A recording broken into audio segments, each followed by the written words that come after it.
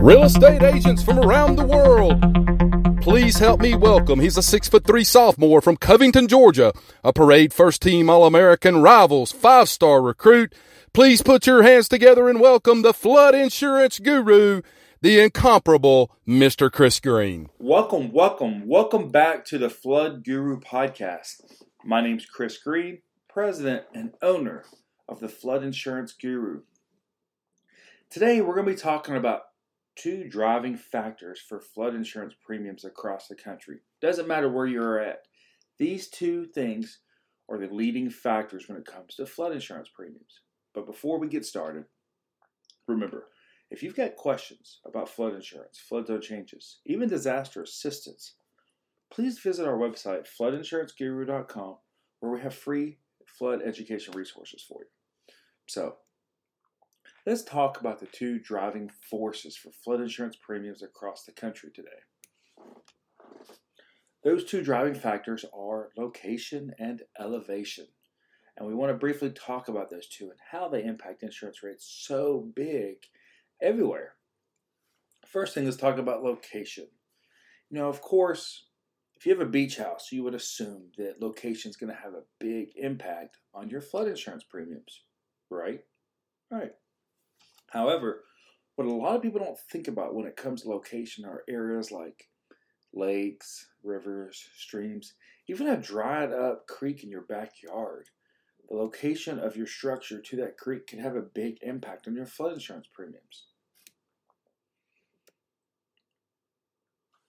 Now, when it comes to the National Flood Insurance Program, it's important to remember, as of right now, the way they do their rating system is a little bit different with location. When the National Flood Insurance Program 2.0 is scheduled to come out, the closer you are to the center of that flood zone or that source of water, the higher your premiums are going to be. As of right now. Now, it has not been approved, and it has not passed yet, but it is scheduled to go into place in 2020. So that is what they are looking at.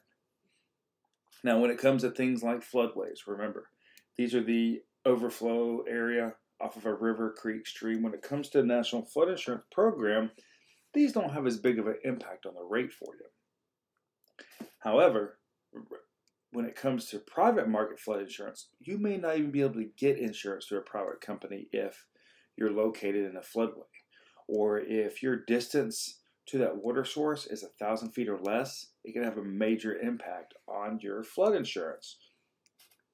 So this is kind of how location can have an impact on you. Now let's talk about elevation. Elevation could be just as big of a factor as location when it comes to flood insurance premiums. It could even be an even bigger factor.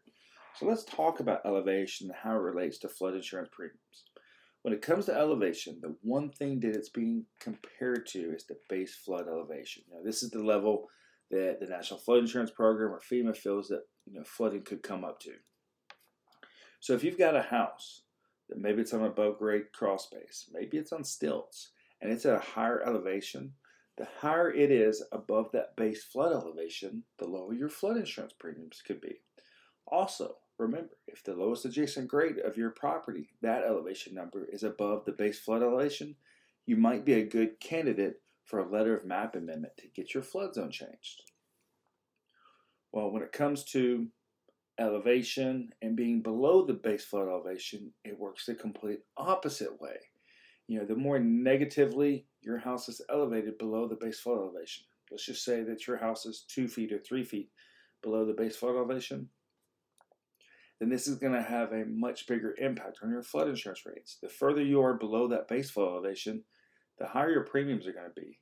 And not only that, when it comes to private market flood insurance, many times, many companies will not put insurance on a property if it's more than 3 or 4 feet below the base flood elevation because it's so negatively elevated.